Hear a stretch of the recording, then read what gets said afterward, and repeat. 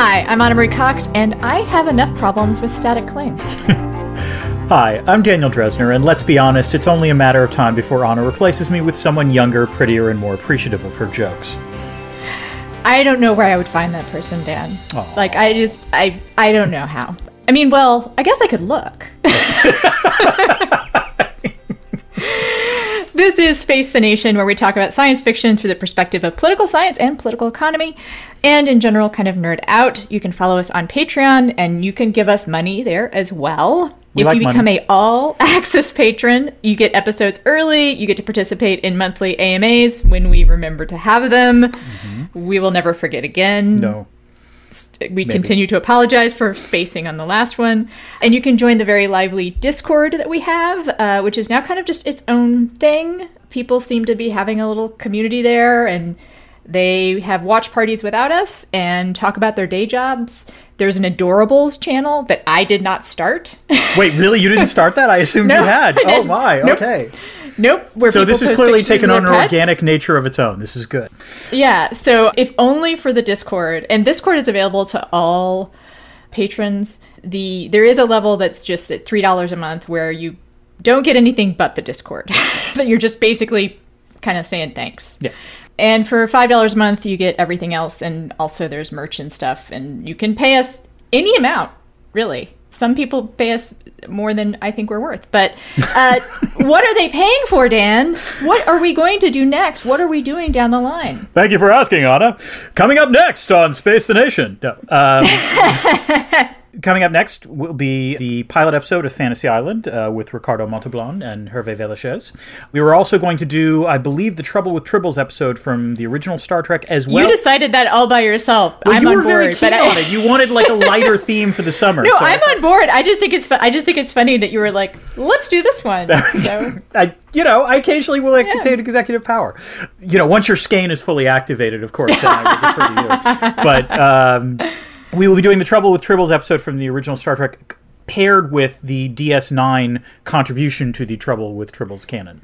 And at the end of this month, we will release our special patrons-only episode, which is devoted to 28 Days Later. And that celebrates having 100 patrons. We do plan on doing another patrons-only episode once we hit 250, so please tell all of your friends and neighbors, and maybe even your coworkers as you start seeing them in person as the pandemic eases. That's right. Waiters, waitresses, people you meet in line in the grocery store that you're not 6 feet away from. All of those people. Those people might enjoy our podcast. And Dan, what are we talking about this week?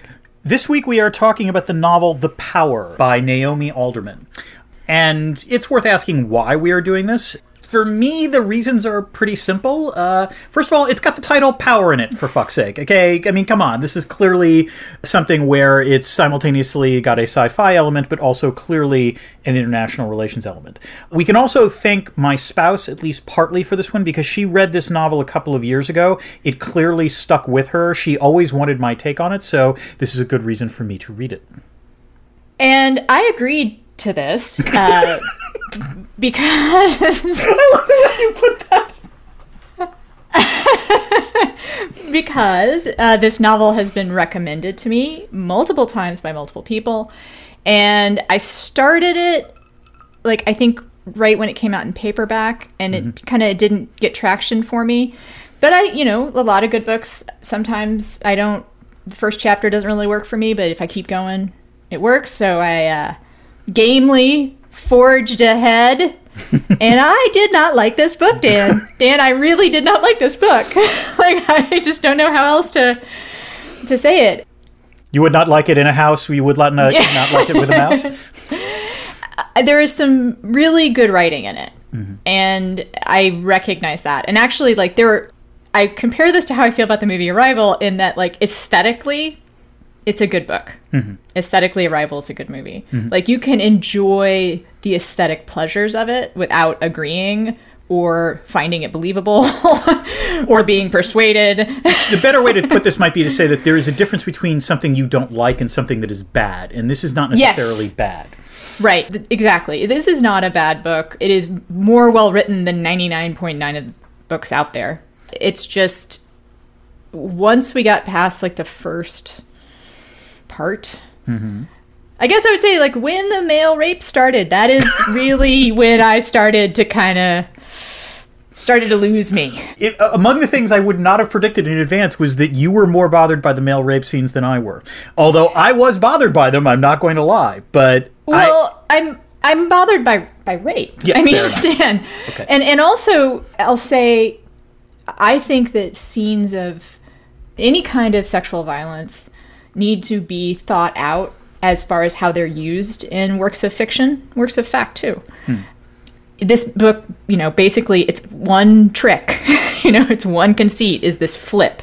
Everything's flipped. And I started to think about how I would feel if there were rape scenes of women portrayed in the same kind of detail in this book. Yeah. And it would be very upsetting, incredibly upsetting. And it was pretty upsetting just as it is. And like I said, sort of in general, because you're going to hear me say this probably throughout this episode, my main problem with it, unfortunately, is the central conceit, which is that if you give power to one gender, they will take on the characteristics and traits of the gender that had power previously, I guess. Or to put this in concrete terms, if you give women power, they behave like men that have had physical power. And of course, it's like asked is gender really essentialist? Are there really like fundamental difference between how women behave and how men behave? And I don't know how much to say of my complaints. I will point out now that one of the ways I found the binary problematic is there are no gay people in this novel, and there are no trans people in this novel. There are no non-binary people in this novel. There isn't. No, it's not that. There is one character that we might consider trans, and we'll talk about that in a little bit. Daryl. Roxy's brother. Yeah, but no. Right. I agree with you. No. Like it's no, that's actually not it at all, Dan. Like it's not. He doesn't identify as another gender. Yes, that's fair. At all. That is correct. I don't know what that's actually incredibly essentialist. Like to say that because he takes on a physical characteristic of a woman that he might be trans. No, he doesn't feel like a woman. No, he certainly does not. No. He never feels like a woman. And a person who is trans but feels as though they are that gender. Right. That's fair. So there's no trans people in this book. And there are trans people in real life. And I think, just aside, as we get more accepting of transness in our culture, we're probably going to find out that there's been more of it all along than we realized. So the absence here feels weird, especially since she's supposedly exploring gender. Just what does it mean to be female is a great question. What does it mean to be male is a great question. And she doesn't really get to that in a way. Anyway, and I actually just, more than the transness, I thought that was really weird there were no gay people or bi people. Like that I would actually agree with, that was that struck me as odd. Yeah. I was telling a friend of mine who's a lesbian about this book, and she was like, kind of just startled that women don't start having sex with each other. Like that she was like, one of the things that happens, and a lot when women are together and feeling like powerful, right, is that they kind of just start being affectionate with each other. She didn't say it like we could consider it a turn on, but like you get affection, and sometimes that affection turns physical, and I can see how that might be something that would happen, and also power is attractive too, in and of itself. I will agree with that. Yes. Anyway, so we're probably going to have me. I will note that Alderman in multiple interviews has, I don't know if apologize is exactly the right word, but has acknowledged that this was a flaw in terms of the way the novel was set up since then. So she's this critique is been out there, and she is aware of it, and she. Which part? The lack of trans characters in the book in particular. It would be really interesting, right? Mm-hmm. Like, it'd be fascinating to find out if the skein is part of what it means to feel female. Actually, Anna, this is a good chance to segue to the story behind the story, because in response to what you said, one of the things we do know about The Power is that it is going to be, and indeed as I speak, I believe it is being filmed as a television show for Amazon Prime, in which Alderman is, I believe, one of the writers and sort of one of the producers for it. So this is there's a showrunner, but she has significant input into the show. So it'll be interesting to see whether they address some of these concerns when they convert it into a television show, and that is certainly, one of the advantages sometimes of taking a second cut at the apple, as it were. In terms of other elements of this, some interesting things about Naomi Alderman, which is, in addition to being a novelist, she is also a game writer. I believe she is a writer for video games and cutscenes for those things, and she has acknowledged that actually played a role in terms of how she sort of structured the novel. Alderman's father is also a political scientist, so I just have to say yay on that. Not to imply in any way that might have affected her, but I just love the fact that for a podcast about sci-fi and poli-sci, we find that connection there. One of the ways in which Alderman was helped was that she was in a Rolex mentoring program. I wonder if she got a watch. Yes, in which her mentor was Margaret Atwood. And Margaret Atwood was very intrigued by the premise behind this novel and sort of helped foster its development. And the other thing I would stress, because apparently she was asked a lot about this given when the book came out, is that this was all written before Donald Trump got elected. So I think there were questions about whether Trump sort of infected how she thought about it, and the answer to that is no. Interesting. I will point out something of historical context that I think is somewhat relevant, which is there was a really good Elaine Showalter essay about this book in the New York Review of Books, and she points out that there are not very many pieces of feminist fiction that do this kind of flip where you have a matriarchal society that's violent and that exacts violence upon men. But will not read. And then the Ammonite, which I've actually recommended to you, Dan, I actually think is a better version and more complex version. It imagines a society without men, which actually to me makes more sense that, yes, some women in that society would be violent. Like in any society, you would have some violence, but it's not like the overwhelming, character. Overarching theme. Yeah. And then Showalter also writes about a short story called The Twig Benders that was written in the 1970s pseudonymously, in which it's purely a gender flip about violent pornography. And she points out that was actually not intended to do anything except show you how terrible violent pornography is. It wasn't intended to be a realistic examination or anything. It was just intended to give men a sense of this is what it would feel like if this was happening to people like you. And I think that sounds pretty effective. And that's not what this is. Ooh, I'm not so sure about that. As a man reading this book, I had a reaction to some of the way things were structured. The violence?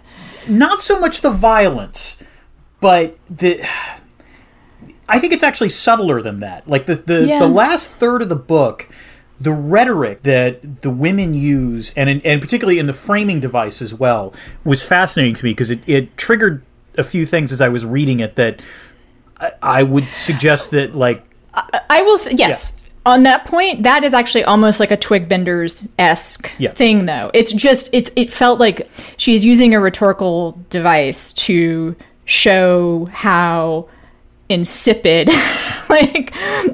it becomes when you have someone who sort of having to be obsequious or feeling like he or she needs to apologize for being talented, needs to acknowledge the other person's power all the time. So that was problematic, but what I found equally problematic is the No, I didn't find that problematic. She's just flipped it. She's just showing, this is what women have to do. No, not problematic.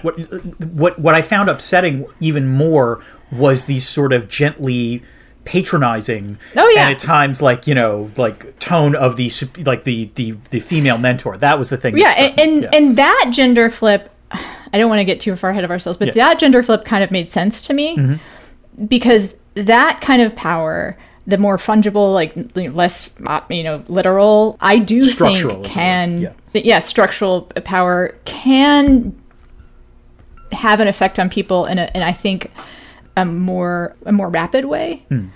Female bosses I think can take on the kind of rhetorical sort of strategies that any boss has. It is really the way that the more upsetting characteristics that we might call masculine become overwhelmingly present in this female empowered society. That kind of just, like I said, it's almost just a premise problem for me more than anything else. But let us get to the actual book. There's some people listening who may not have read it. So yes, and I'm going to take them through the plot, Dan. Okay, and I'm going to try to do this, but I'm going to warn you that this plot is slightly more difficult to recap than most of what we've done because the book is written from multiple vantage points, and there is also a framing device that adds an additional layer of complexity. And so there's going to be parts of the plot that I am going to skip or elide just because, we don't want to go 3 hours. The novel is structured in the form of a male Edmund Morris style author, corresponding with a female mentor about writing a fictionalized account of the moment in world history when women began to acquire the power to discharge electricity from their hands. So again, the novel is essentially written in much the same way that Edmund Morris might have written the biography of Reagan, where there was fictionalized elements. So, cut to the novel, which is cut to present day. Teenage girls have this electrostatic power. It's happening worldwide, and these teens can also apparently show other women how to use their skein, I believe it's pronounced skein, S-K-E-I-N, a muscle attached to their collarbone to do it. Their ability to control this power is fitful. And along the way, we're introduced to a variety of different characters, including Allie, a runaway from Georgia who killed her foster father for repeatedly abusing her. She seeks shelter in a convent and eventually takes control of the space after a nun accuses her of being the devil. Allie also hears a voice in her head who tells her she'll do great things, and she therefore rechristens herself as Mother Eve. Roxy, the daughter of a crime boss in the United Kingdom who uses her power to kill a rival gang leader that had killed her mom and then flees for a while until the troubles die down. She seeks refuge in the convent run by Mother Eve. Margot, the mayor of a city in New England who is coping with an anxious male governor and a daughter with her own intermittent power issues.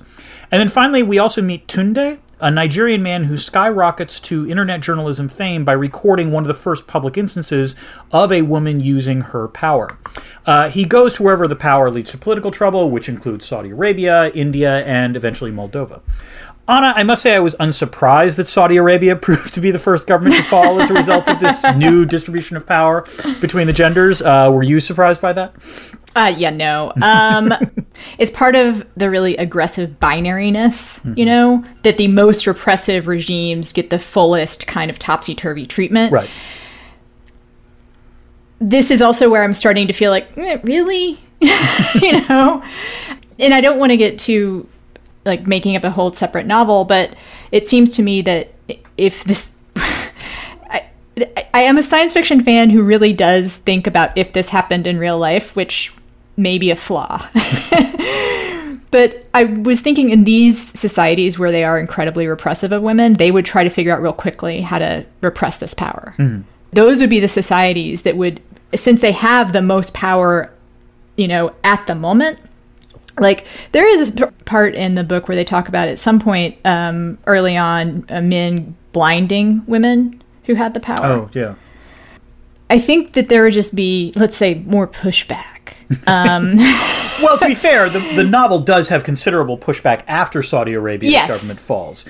Yes. And that part, it was not stunning to me that you would have to have a government fall before you would have the reaction. One of the things that the novel doesn't ever quite get a grapple on is this sort of question of what, in terms of actual fighting, what is the difference between women who have the power to use electricity from their hands as opposed to men with things like guns and fighter jets and so on and so forth. And yeah, exactly. Like, it seems to me that being able to generate electricity is a pretty awesome power. Mm-hmm. Yes. But if we were in the Marvel universe, that person would not be, up there with Iron Man and Captain America, I don't think. Like, I think as far as Thor, superpowers go, that's Thor. But even he has a hammer. That's true. Like, he has a hammer too. Fair enough. So, and also there is the whole like fire bomb. Like, she comes up with various ways that women use their power against guns. Mm-hmm. Because they're metal. Right. But like flamethrowers, I don't know, tear gas, or again, just air power. Like, there's lots of ways to. Again, it feels churlish to nitpick about some of the stuff because it's so clearly not what she's interested in. Right. And like, by the way, she is interested in a story where the genders are flipped. Right. And by the way, I think this also answers your question. This was something I was going to bring up before. Your objection to the binary thing, and I think that's fair. I think part of the issue is that the conceit that Alderman comes up with, which is that this is a biological thing, which is this skein attached to the collarbone. I think, unfortunately, that made it extremely difficult, I think, to at least on the trans issue side, to bring it up because so, in other words, I think the novel was structured such that, there was a reason why that wasn't covered. Now, I agree with you that the sort of gay characters should have been. And also, just if you're going to try and tell a story about what would happen, and you're not just doing a fable, right? Like the Twigbender is a fable. Like that's when it's the story where the pornography roles are flipped. This, if it's really trying to explore, what happens when a female body becomes empowered, I just don't think it's a very, very nuanced. I guess that's the way to put it, right? I mean, I think in some ways it is a fable, though. I mean, again, think about it. In some ways, we're reading a novel within a novel. And the macro structure of the book is a fable, which is, the closest analogy I kept thinking was Animal Farm, weirdly, because it's a similar story in which the oppressed class finally gets to experience power, and then what winds up happening is that they replicate the very structures that they were trying to overthrow. Right. And so that's sort of the parallel I kept thinking reading it. Yes, I think that is a good parallel to make. And I will not keep us on this first act any longer, except to say I liked Tunde a lot. Yes. I thought he was a good character. He was Alderman's favorite character as well, by the way. Oh, and he was, and one reason I think I liked him is that he was pretty nuanced, and also I thought it was interesting to make him black because it is subtle, but that he finds the flip of power to be good. He sees it as a good thing, and I think that someone who has experienced a lot of racism and sees racism might be able to be like, this isn't necessarily going to be bad. I mean, of course, it turns out being bad, but at first, I think he's kind of pro. Yes, I think that would be the better. Power. That's the way I would put it. I think his position on this evolves somewhat over time, but that's fair. Well, yes, because of the male rape. Yeah. Right. Speaking of which, let's get to Act 2. Which I have titled, If Only Men Would Smile More, None of This Would Be Happening. As more and more women acquire the power, countries and societies react differently. In the United States, communities start segregating high school education by gender to prevent assaults. Margot makes a splash by arguing on television that girls should be educated by North Point, a private security contractor, in how to responsibly control and harness their power. This plays very well. It emboldens her to run for governor against someone named Daniel, who has been lording it over her for years, as near as I can determine. In Moldova, women who are being abducted as part of the global sex trafficking trade, revolt. The Moldovan leader says he'll crush those rebels, but First Lady Tatiana Moskaleva kills him in his sleep, takes over, and renames the country Besapara. She then promptly declares war on 4 of her neighboring states. That seems unwise, Dan. That really, and as an IR thing, I was like, this is not good decision making. Yeah, although there is, so we'll get to that in the IR portion. But, okay, all right. It's not unbelievable. Let me put it that way. The deposed king of Saudi Arabia funds a resistance movement in North Moldova, trying to find defensive means to protect against this power. And the Catholic Church, quote unquote, eats itself. There's a reference to an anti-pope in Chile, I think. Meanwhile, Tunde becomes something of a celebrity journalist, traveling all over the world and recording social unrest caused by this new power. He comes very close to being raped in India by a woman, but is thankfully rescued by other women. This experience unsettles him, and he also starts talking to Urban Docs, who hosts a men's right website and believes that gender war is coming, in which most men will be killed. Anna, one of the small subplots in the book that I legitimately really liked was how an American cable news show coped with the shift in the gender distribution of power. Did you like that? I did like that, actually. Mm-hmm. It's funny. Some of the flourishes in this book hit me a lot better than the main plot. And this is one of them. I also weirdly thought it was more believable than everything else, because it happens pretty subtly. And it happens, and then she does a great job of replicating kind of the voice of cable news, too. Yes. It works really well, as if its own kind of framing device. Right. So for those of you who have not read the novel, the way this works is it basically is like a Fox News broadcast where there's like the silver-haired anchor and a relatively attractive blonde anchor as well. And the older male anchor starts to really get unsettled by this and eventually does a rant on air and is sort of forced off the air. And then that anchor is replaced by what I would just say is sort of a young male airhead who winds up also having to do the sort of soft news stories in comparison. Well, I would say, Dan, how do you know he's an airhead? See, that's the thing. He plays airhead. You don't. I mean, it would be. Yeah. I would say, yeah, he plays an airhead. He plays an airhead. Like women must do sometimes. Yes. Fair enough. And they also have the woman anchor like suddenly wear glasses to give her gravitas, which I found very amusing on multiple levels. But sorry.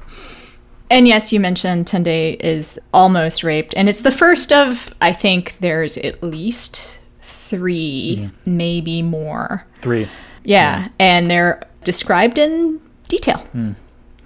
And so actually, yeah, I'm just, again, I found this very upsetting. And I think it's because sexual violence is upsetting, period. And I did gender flip in my head.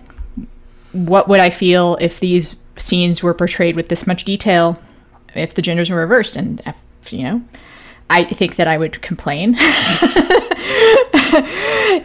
Like, is this really necessary for the plot? Do you really need this? So I will say, as a man, it was obviously very unsettling to read those passages. It was there's no, like, this book made me uncomfortable, and I think in some useful ways and in some less useful ways. I'm going to remember all that. I mean, I'm not going to be able to forget it because it's well written. It's well written, really detailed. Also, and I hate sexual violence. I hate to say this, but this is awful to say. I will give Alderman props because the other thing that she comes up with is how women could do it. Which was, I thought, clever, even though it's like I'm reading this and like fidgeting and like, yeah, still I admire the conceit, but like, yeah, it was not comfortable to read. And yeah.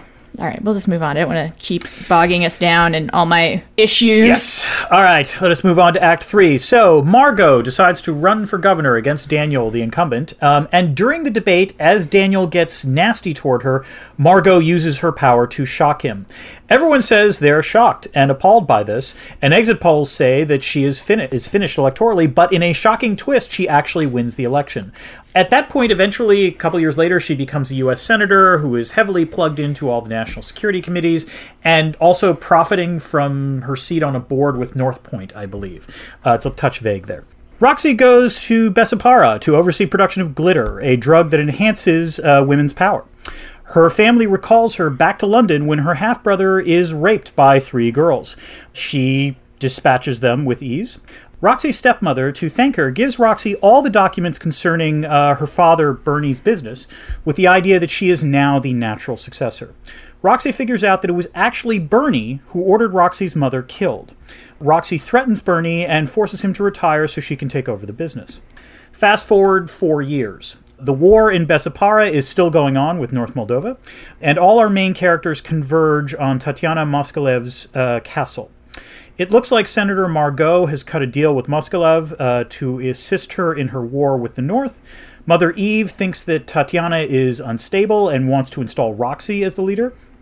Tunde is watching it all. Tatiana is humiliating her male staffers in full view of all the guests.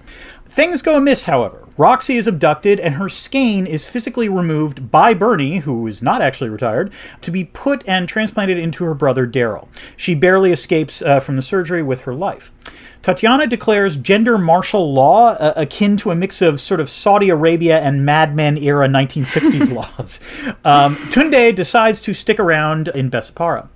Anna, one of the tropes I liked in the book was how the women in power more and more objectified men as the novel went along. Did this work for you? Okay. I mean, I know what she was doing. Mm-hmm. It was effective. If I give this book kind of the grace of a fable, like if I just allow it to be what it is and don't expect more of it, that's a detail that would in the world of this novel, where the genders are flipped seamlessly, it seems it would happen. I'm going to have to point it out at some point, so I'll just say it now, which is that the thing that bothered me is that gender roles have developed over thousands of years in our culture. And the idea that it would be so simple as to just like with the jolt of a skein rather than a snap of the fingers to just make them different kind of bothered me. I did think we'll talk about capitalism more later, but the Roxy plotline is the one that kind of shows the exploitation that happens. Yeah. I think I like the way you put this, which is I think the thing I liked about the book were the flourishes. Again, the cable news plot was done well. I actually did like the objectification thing. I thought that was entirely plausible. It's funny within the world of the novel. Right, yeah. I get what she's doing. But I agree with you that in some ways the main, and we'll get to this in a second, but like the main sort of the idea that you literally would, with a snap of the fingers, the society would flip like that, I'm not entirely sure is you're right, it's not accurate.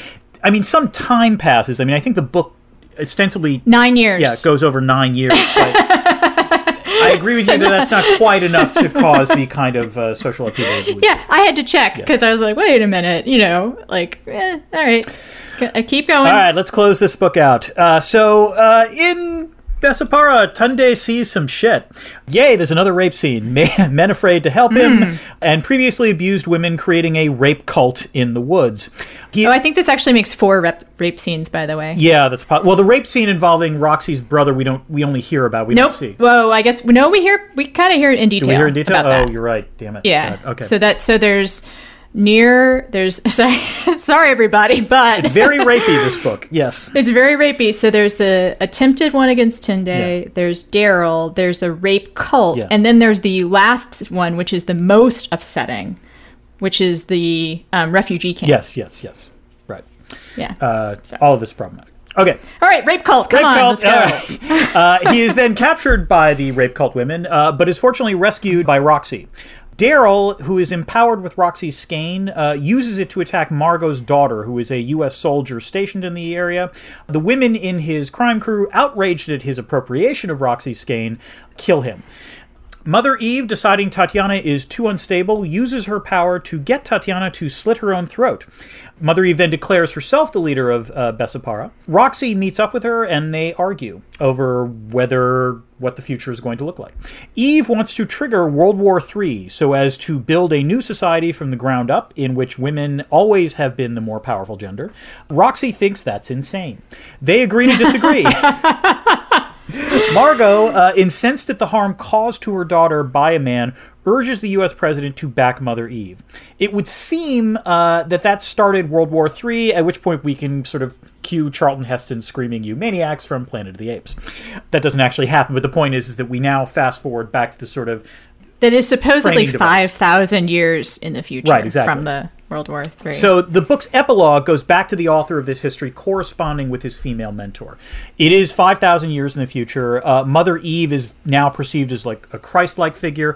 The mentor finds that parts of Neil's history, the male history, like male soldiers, implausible but quote-unquote sexy. She also thinks a world run by men would be gentler and loving. Neil wants to be taken seriously as an author and not just be pigeonholed into men's lit.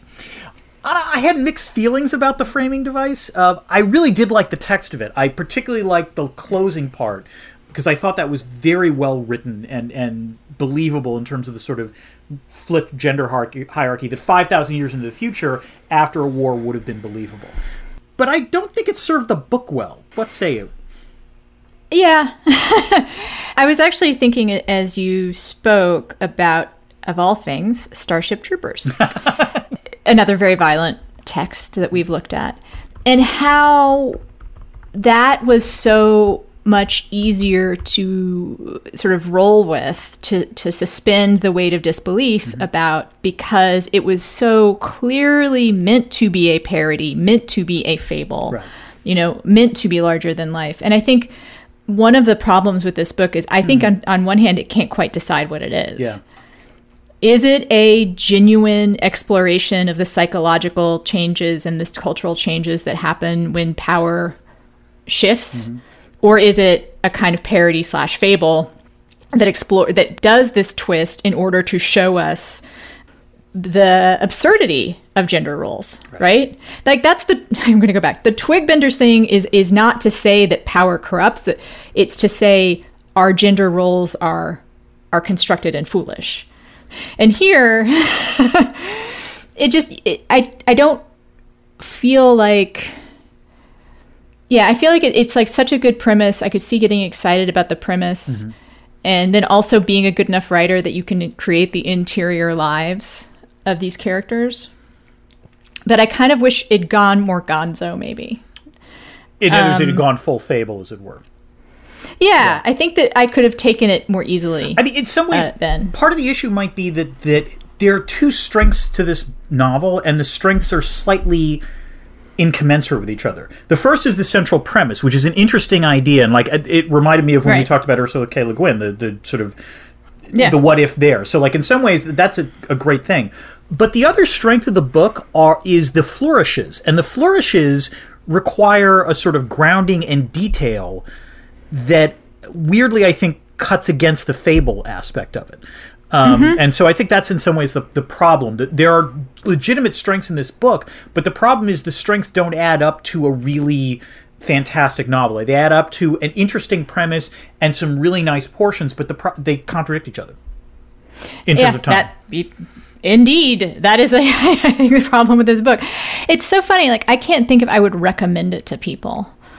I guess I would, my take on this is always that this might be the IR scholar in me, is that there are times where like the best discussions I have been in terms of discussion rooms is not about papers that are great, but about papers that provoke interesting thoughts. Are flawed. Yeah. And so...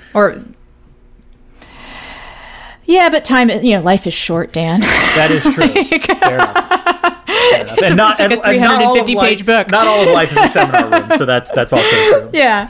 Dan, you mentioned seminars. I did. Just now. Mm-hmm.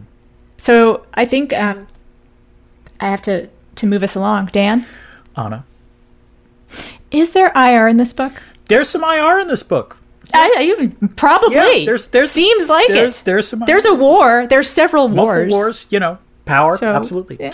So a couple of points I would say. The book correctly, in my view, pretty much is an attack in some ways against what we would call a particular brand of, and a much older brand of feminist theory, which we would consider essentialist feminism. The idea that if you are biologically a woman, or that women would approach the world in a fundamentally different way because of their biology than men would. And I think in some ways the book is clearly, trying to falsify that. And I would say that feminist theory has also long moved past that. It's attacking a very tired straw man, a straw man that rarely has any straw left. Right, but the only thing I would say is that not all readers are extremely well versed in feminist theory. So I could see why some readers might still believe that that's the El Coran way of thinking about it. The book also, however, I would be legitimately interested to see what liberal feminists would have to say about it. Oh, go ahead. I was going to say, well, I'm one. Do I count? Not in this context. I'm sorry. I use the word liberal here not in a sort of domestic American left-right political way of thinking, but rather in the sort of liberal theory of international politics, which generally focuses on the idea that democracies are more pacific toward each other than non-democracies, and that there are certain, that the character of a domestic state changes its foreign policy to some extent. Which also might be you, to be fair. No, I'm glad you... thank you, Dan. Sorry. Thank you for explaining. But liberal feminism in particular does argue, and there's a fair amount of literature out there suggesting that societies that generally empower women and have women in more politically powerful positions tend to be more peaceful. And not necessarily, towards non-democracies, but towards each other. So in some ways, there's a gender variation of the democratic peace that is often argued. Can I jump in? Please. This book, one of the ways it made me think was, in having the strong negative reaction that I had, I was like, Anna, are you an essentialist now? Are you what happened to you? Are you, for some reason, like going back to this, like, women would be peaceful idea? And I think what I circled around to was this: the objection is not to her critique of, essentialism; it's to the lack of nuance, know, and the really strict binary that she has. Because I was going to ask you actually about any literature that there is about revolts in which those who were subjugated become the rulers, and whether or not it is so exactly topsy-turvy that they then oppress right away. Because this happens real fast. So I'm glad you asked that question, because truthfully, the most interesting IR that this book winds up touching on is not the stuff on feminist theory. It is in the IR literature on revolutions and social revolutions, and how do states that undergo social revolutions wind up behaving. There is a book that Stephen Walt wrote called War and Revolution, in which he actually argued that if there really is a social revolution, sometimes those states actually do act in a foreign policy way at variance with what we would expect.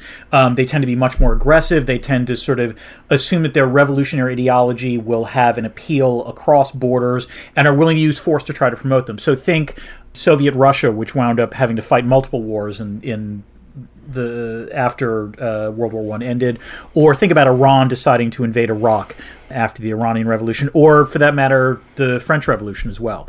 And so the idea that the leader in Moldova would then declare war on 4 states, that actually weirdly was believable to me. That was fully consistent with Walt's argument.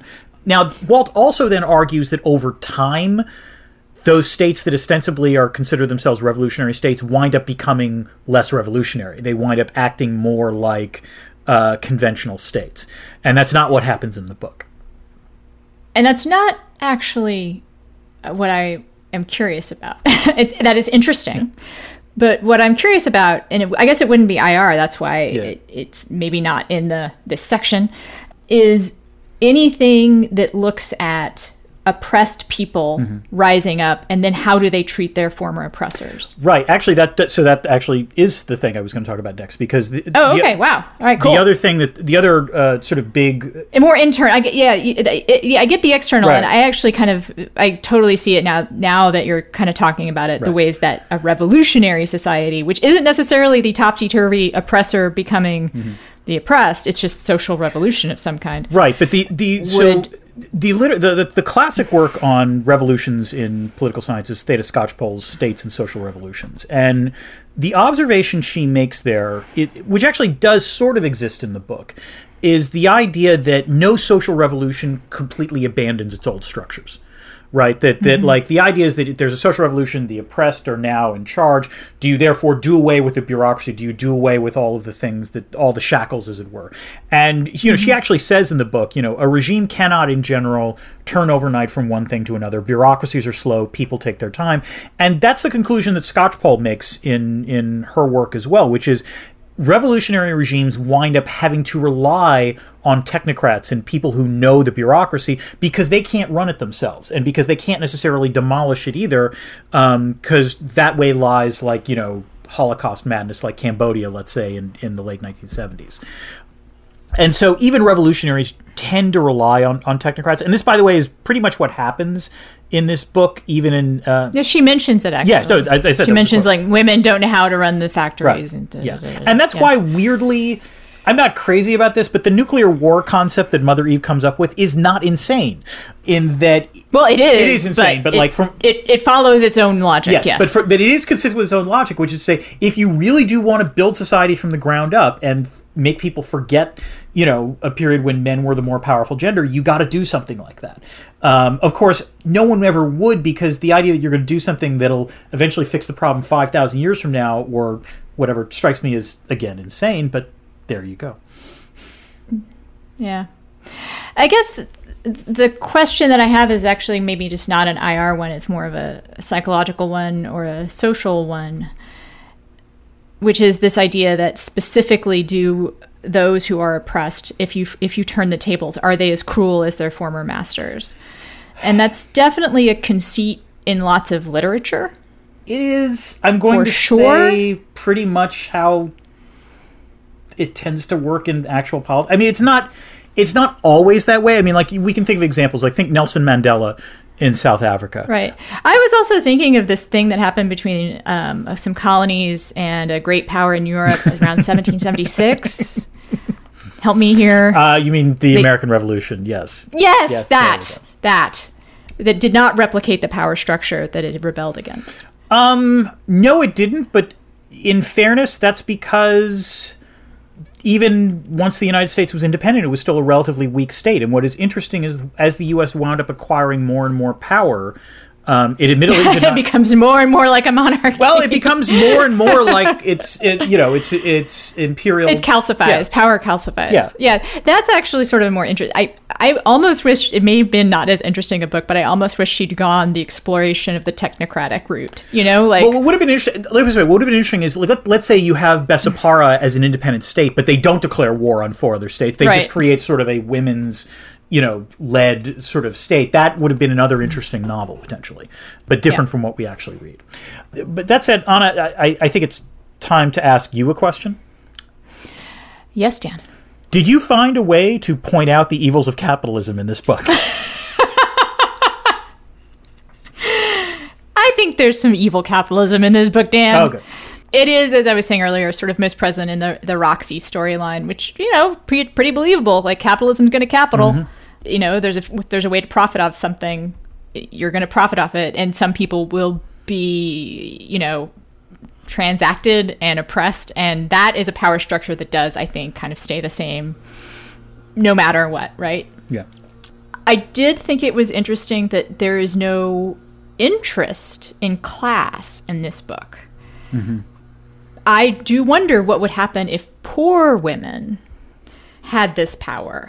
Well, they do, right? I mean, Yeah, right. No. But specifically for someone who has been oppressed on like all these multiple levels, what would happen for them? It raises some interesting questions about intersectionality because exactly. I think, and this in some ways was if I had a macro political objection to this book, I understand, and in some ways this goes back to the idea that it might have been better as a fable, because if you want to sort of ground it in the actual world, even in a world in which men are the dominant gender and it's a patriarchal society, that is not the only conflict going on, and that was the issue in this book, which is the only thing going on is the gender flip, and so you don't see things like class conflict, you don't see things like nationalism or what have you, and so as a result, it feels a touch incomplete because of that.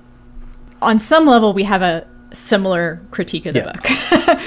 And that is just true throughout. Clearly, this woman is not a fan of capitalism, probably, because the North Star military contractor is definitely, an engine of evil in the book. Although even there was a touch cartoon. This was actually too cartoonish for me. Yeah, it was too cartoon. I agree. Like, it wasn't very well thought out. Right. Like, it was just like... She's a British author, and I'm not sure she was terribly well versed in the U.S., but like even as corrupt as you think like U.S. politicians might be, there is no way in which a sitting U.S. senator is actually would own stock in a company, would like be on the board, I think, or something like like whatever. Yeah. So like that, like not even in the United States does that actually happen. So that was like again, right. It was a little cartoonish. Yeah. Yeah, and the intersectionality part is definitely the problem throughout the book, kind of what happens with race, what happens with class, what happens with disability. Yeah. Also, how does this power get commodified? Like that's never talked about except in the North Star sort of way. Also the glitter thing. It's turned into it's turned into a weapon. Right. But we see hints of how it can be used for other things. Mm-hmm. But man, like, could we go energy independent? If women could generate power? That's a really interesting question. Yeah. I'm kind of serious. No, that's fair. Because Roxy is apparently able to generate just like tremendous amount of power. Like, would we not need oil anymore? Right. And so this was the other thing, which is, and again, this goes back to this question of what happens when there's conflict within women, because it would have been. I mean, there were suggestions of obviously fights using this power between women, but it doesn't scale up at all, and so that was again something that I found wanting. And again, it's not used. The power is never used any other way, really, besides for like manipulation of other people, harm. Yeah. Surely there would have been like some.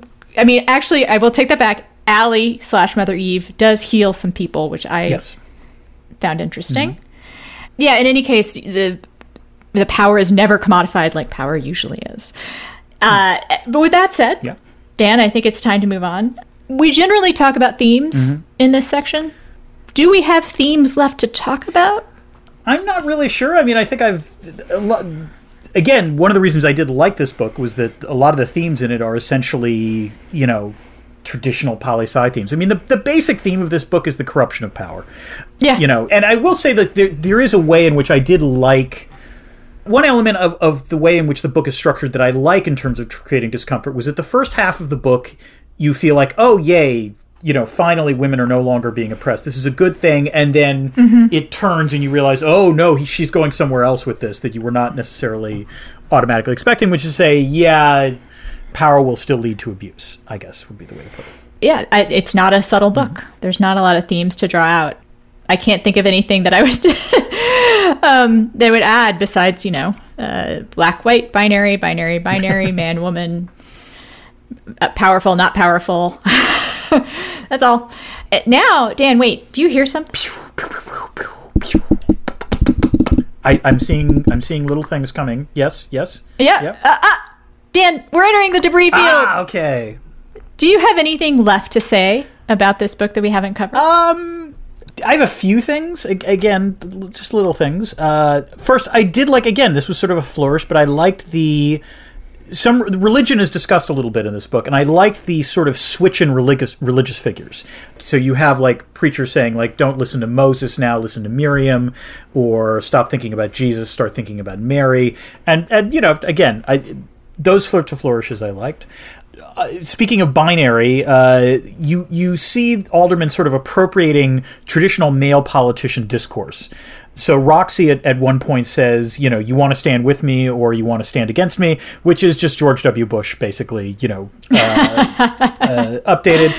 One plot hole I did want to point out, which I'm still not sure if it got resolved, which is, so the logic is that at one point Roxy's skein is physically removed and then implanted in Daryl, and so Daryl is then able to use his power, except in the novel, it is teens who first discover how to use their skein, and they have to show women how to use it. So I kept wondering, who showed Daryl how to use it? No, I think that it's actually not... The younger women don't show or reveal the older women how to use it. Yeah. They awaken it. Okay. They keep she uses the word twist a lot, or I mean, but yeah. I think my impression, at least, and I'm pretty sure I'm right here, is that the skein is present in older women, but it's not awake. Right. That it's latent. But once it's awake. Like they have to learn how to use it. They have to learn how to use it. Like since the any woman has was already to learn how awake, to use it. Daryl didn't need to be taught how to do it. Yeah, Okay, exactly. actually, no, that he did need to learn how to use it. But it was already active, as it were. Yes. Okay. No, that's good. Yeah. It's my debris includes someone would have gotten around to transplanting and selling those skeins a long time ago. Yes. maybe it'd take 9 years. I don't know. I will say again, there's some really lovely writing, especially in the sections that are actually more oblique, that are just sort of general descriptions of power and of nature. I really liked a lot of that. I will just add to other complaints about the kind of shallowness of the novel. What happened to the birth rate when this power comes to be? What happens to children in the womb? There are no when this power comes children to be. in this book, from what not a lot of them, or Nope. no young children. There's also, by the way, and there's also like, what does that power do in utero? Yeah. Like that's sort of an interesting question. I also got to add, and also just getting to the more rapey stuff. Yeah. Women would be mad that their sons were being raped. Right. And it does, the book is very rapey in that it does portray this as being something like that happens a lot. Yeah. That's like common enough that I would think that there would be gangs of mothers like roaming around. Guardian angels, as it were. Taking, I don't think it would be acceptable. I don't think it would be accepted in the way that it kind of is in the book. The other thing I will say, in terms of like things that were legitimately missing, I forgot to mention this before, but like just geopolitically, this is a book about like, a fundamental transformation in the gender distribution of power. Asia does not really appear. Okay. You are correct. India is there briefly, but like there's no mention of China. The whole continent. Yeah. Is not there. And it would be an interesting China, given its birth rate issues. would it be an interesting place to have visited Yes. in this novel? Yeah. And again, we almost go to a Children of Men issue. Mm-hmm. I mean, I imagine the birth rate would have declined, perhaps precipitously. That is an interesting point. I suspect you were right. Yes. Yeah. So it's an incomplete book. Mm-hmm. Yeah. Again, I sort of go back to like, would I recommend it to people? And I don't know why I'm thinking. I guess that's an important thing. If you are interested in this stuff, yes. Mm-hmm. If this is something you just sort of mildly, I think I would just read some more Ursula K. Le Guin, man. Or read Ammonite, the book that I mentioned earlier that's about the all-female planet. Which I do now want to read. I've mentioned it to Dan several times because I really liked it, and I found it fascinating in its non-essentialism. In the way that it portrayed, yes, there are some parts of this world in which women are cruel and power does corrupt, but it's not like everywhere. In the same way that power doesn't corrupt all the same all the time. Yeah, I think there are better books to read if you're interested in this question. Let me put it this way: I'm not. I am legitimately curious how the television show turns out because, as you say, there are issues with the book, and I'm not denying that. But also, she's now had a chance to deal with the feedback. They're working with showrunners. There are really good shows that are often developed from not necessarily perfect books, and so I'm kind of curious how that goes. Yeah, I'll be interested too. Also, they may be able to focus it in a way that makes the blank spaces less obvious. Yeah. Like if they make it a smaller kind of landscape, we're not going to be sitting around wondering what happened in China. You know, like you showed us Delhi. What's going on? Or the other thing is they still go big, but they have China. Like they can widen it. That's also the other way to do it. Really depends on what that budget is, Fair I guess. Enough, yes. But we have, I think, exhausted our commentary on this book. Yes, Dan. I think we are safe to say done. And again, thank you for not replacing me with someone younger and prettier. And I'll just say again, you can follow us on Patreon. We are at patreon.com/spacethenation. That is where you can give us money for cool things in return. I would love to do an episode to celebrate 250 patrons. So me too. Cool if you want to sign up and help us. Also, again, the Discord is really neat. I'm just going to stop using the word cool a lot, but it's a really nifty place. I am there every once in a while. Dan doesn't drop by too often. I will try to drop by a little more regularly. I apologize. It hasn't. I need to get into the habit of doing it, as it were. I need to activate my Discord abilities. There you go. We do have an AMA coming up in July, first Saturday in July. We will not forget this one. Nope. And then, just to review, what are we doing next, Dan? Next, we will be doing the pilot episode of Fantasy Island, the original 1970s show for our Schlock or Awe series. And then we are, I think, going to do The Trouble with Tribbles. And I think we need to come up with some stuff after that. We do. And we have a long list submitted by patrons. That's really another benefit of being a patron is that you can access a spreadsheet that I created where people just list books. That's just a great list, really. And we're probably going to do a book, Dan, because we have two visual texts. That's correct. I think a book will be next. We have two non-books. Yes. I'll just say. We'll have to pick a book next. I agree. Yeah. I can't think of anything else. Dan, can you think of anything else? No, just until later. Keep this channel open for more.